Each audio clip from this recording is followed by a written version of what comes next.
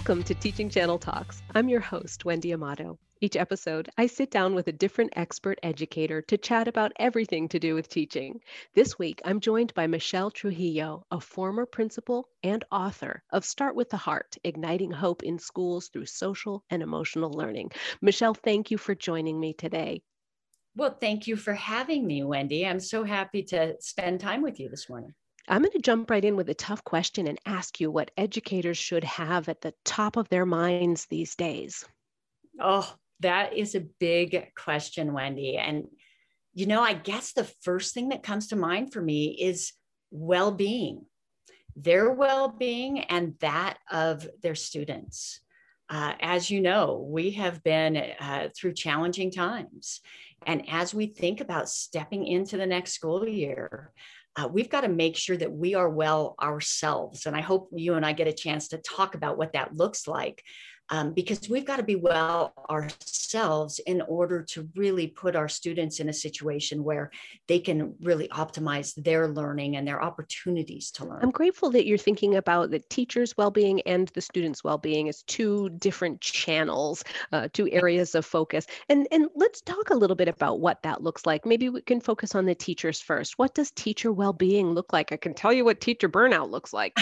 Right. And so many teachers can, as they're looking, right now we're approaching summer. And when we're in the middle of summer, we feel refreshed, renewed, relaxed.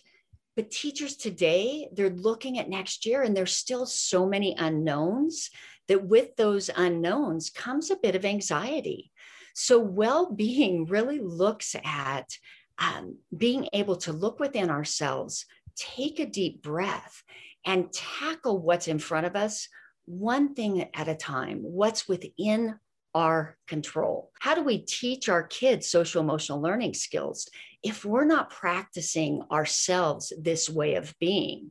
I often say to educators, it's not about what we do, it is about how we be. And then they look at me like I'm crazy because I'm speaking with educators and my grammar is off, but it's very intentional. When we think about self-care or adult SEL, it always seems like it's something more we have to do. It's another burden. It's more stress and can lead to that educator burnout that we hear so much about. But when we look at our state of being, how we be in the way that we interact in our own world with ourselves and with others, then that's just something that maybe we need to reframe our thinking about or change the way we do something that we're already doing to make it more efficient or to help it, to do something in a way that better serves our own lives as well as the lives of others. You talked about teachers who are wrapping up the year or transitioning into summer with some flexibility, but already looking ahead at next year's unknowns and that uncertainty that's out there. It reminds me of the Post-it note I wrote for myself when I was in teaching. I knew I needed to have that little reminder of why I had gone into the field, of what the vocational calling was for me. And my Post-it note said, I want to have things be unpredictable, and I don't want to do the same thing every day. And that was a wonderful message for me to help accept the disruptions or to rename them as the gift of education, because there are things that happen you don't see it coming. Maybe we can have these messages for ourselves that help us rename some of the experiences we're having and make them friendly instead of scary. Good point, Wendy. That really brings to mind that it's all about perspective. And sometimes we have to, have that stop moment to remind ourselves, I have two choices. I can look at this in a negative light, or I can look at it in a more positive light. And I get to choose into the way in which I perceive a situation. And I talk about positivity not being just words, it's also got to be action. I don't know if you've ever heard the quote that hope is not only a virtue, it is also a verb. And so we've got to look at hope as an action that we take, a step that we take forward into the possibilities of a situation. I think a simple thing as educators that we can do in regard to reframing is just ask ourselves, what is possible in this situation? Instead of thinking about the things that just don't look good, that are going to cause more stress, just what is one thing that is possible in this situation?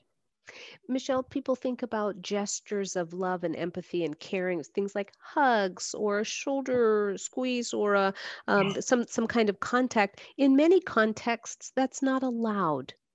Yeah. How do we offer alternative pathways for teachers to demonstrate that commitment and the caring that they feel so genuinely but can't demonstrate in a demonstrative typical way? Oh, I'm so glad you asked because I am such a big proponent, always have been, of kinesthetic connection. But we do know right now it's not responsible, it's not safe as it was in the past. And sometimes even without a pandemic, it may not be appropriate. And so there are so many other ways that we can connect with each other emotionally and socially. One of the first things we've got to do, again, this is another reframing. Let's stop using the term social distancing Hmm. and start using the term physical distancing because that's what's responsible. Yes. And let's make eye contact when it's appropriate, knowing that for some cultures, some traditions, it's not. But in most cases, making eye contact says, I see you. I want to connect with you. We can also get down at someone's eye level for working with younger students to be able to take a knee so that we're at their same level, even if we're separated by 6 feet, to say, I'm here, I see you, and I want to connect with you. We can also connect physically with something that our students or our colleagues are connected to. So if they're at a desk and we set our hand, we get down at their eye level and touch their desk with our hand to show I'm reaching towards you without touching you to make this connection. It seems like a little thing, but it makes a really big difference. I also think it's so important to consider, especially if masks are still an issue, and we don't know if they will be or if they won't be, and it may depend on your district or your community. But sometimes we have to articulate, hey, I want you to know I am smiling so big right now, even though you can't see my smile. I want it to come through my eyes, but if you can't tell, you need to know. So we almost have to be more intentional about using our words to articulate what we're feeling. That's a way to connect it when we can't do so physically or kinesthetically. I love that. Just being clear about how you feel, sharing your feelings. Yes. And Michelle, maybe even it's a nice thing for teachers to think about sharing feelings that aren't on the positive side, to acknowledge how normal it is to have some worry or some concerns. Maybe part of being a good model about SEL is recognizing the whole range of feelings that human beings have. Absolutely. I mean, that's the whole idea of starting with adults when it comes to SEL is we've got to model for our students. And it's so important when we think about feelings to be able to share with our students that feelings are not good or bad. They just are. Oftentimes kids think, well, if I'm angry, I'm going to get in trouble. Or if I don't want someone to know I'm sad because, well, here's the deal. We all have feelings. We all experience them. And obviously, we need to keep in mind as teachers that we always want to help, not harm. And so we have to be careful sometimes when we bring up opportunities for kids to check in with their feelings or when we share our feelings. Uh, be aware of that. Be aware that you want to have a school social worker, counselor on hand if a child is upset and we want to redirect that and help them to use that feeling so that it opens the door for learning. But for us to be able to come in and say, students, I am feeling a little stressed right now. And I just want you to know that because it's a really normal feeling. Let's talk together about what do you do when you're feeling a little bit of stress in your life? I mean, what a lesson that is. What kinds of signs should we be on the lookout for? How can we recognize signs that our students may have some particular concerns? That's a great question, Wendy. And you've got to remember, it goes back to building relationships. So we won't recognize signs if we don't know our kids. Mm-hmm. We've got to really take time to get to know our students. That's got to come even before academics, regardless of how much instruction has been lost. So a student that is typically outgoing and very participatory in their contribution to conversation, if that student, for whatever reason on a given day is very quiet, very looks very sad, that's obvious, right? We know when a typical behavior changes, that's a red flag. So a student that's gregarious, who's all of a sudden quiet, or a student who's quiet that comes to class really rebellious and angry, those are red flags. It's really important that we are aware, and this, again, comes back to SEL. We have to have our own self-awareness. When do we want to talk to a student about something with the whole class so everyone can learn from each other?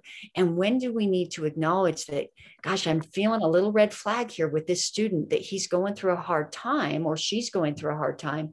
And I want to stop after class and take time to say, how can I help?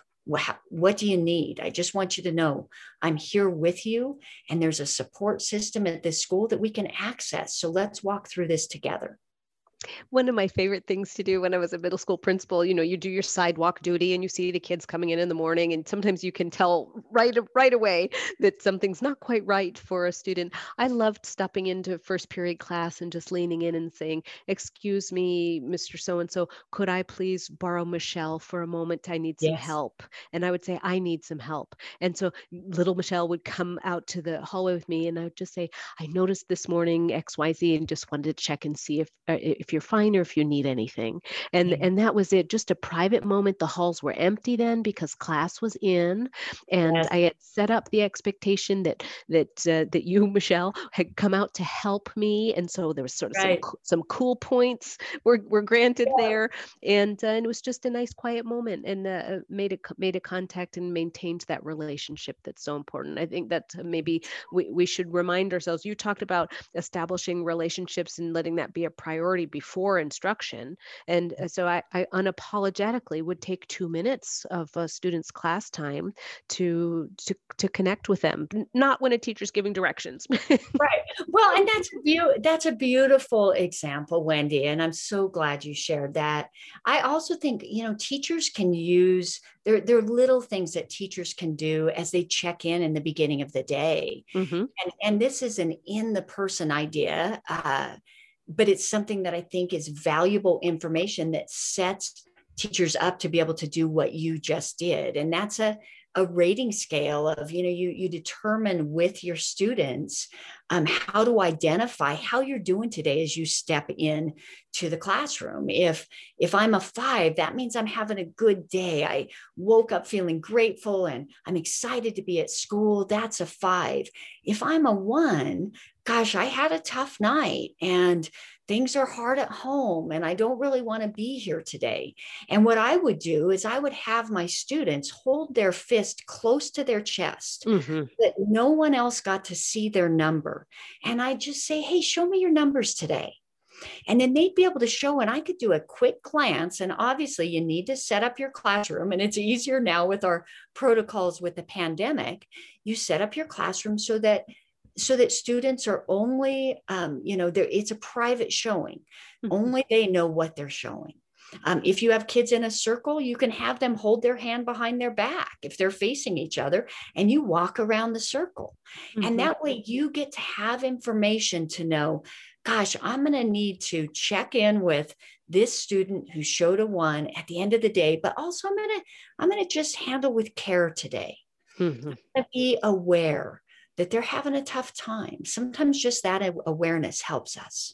I love that. Even an exit ticket, depending on the grade level and the Yes, self-awareness of the students, an exit ticket might be an opportunity for a student to write you a little note, letting you know how they're doing. If you don't have journals going or other asynchronous communication, then we can create that for them. Those are great. Michelle, other thoughts on this important topic?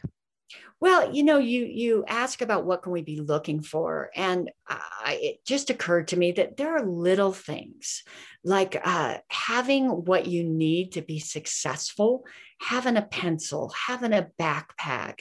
Are my clothes clean or dirty? There are so many challenges that families have gone through over these last several months that we need to be mindful and watchful of things that are different with our students in that regard, being able to provide for them if necessary. Our communities have done a great job of providing support for families, and we can reach out from the school site to say, hey, I have a kid who I think's in need, or a family who I think's in need. That's a red flag that we can be mindful of. That's great. Michelle, you describe yourself as a forever teacher, and I describe myself as a lifelong learner, but I think we're cut from the same cloth, and I'm grateful for that. Me too, Wendy. I've really enjoyed this time with you. Thank you so much. It's been a pleasure having you. Thank you for joining me, Michelle. And to you, all educators, thank you for joining us. You can find the links that Michelle and I discussed in the show notes or at teachingchannel.com/podcast. Michelle and I will be hosting a free webinar. It's on June 18th. We hope you'll join us. Save your seat at teachingchannel.com/start-with-heart. The best way to support this show is to leave a rating or review on your podcast app. That helps more educators to find us, and we really appreciate it. We'll see you soon with another episode. Thanks for listening.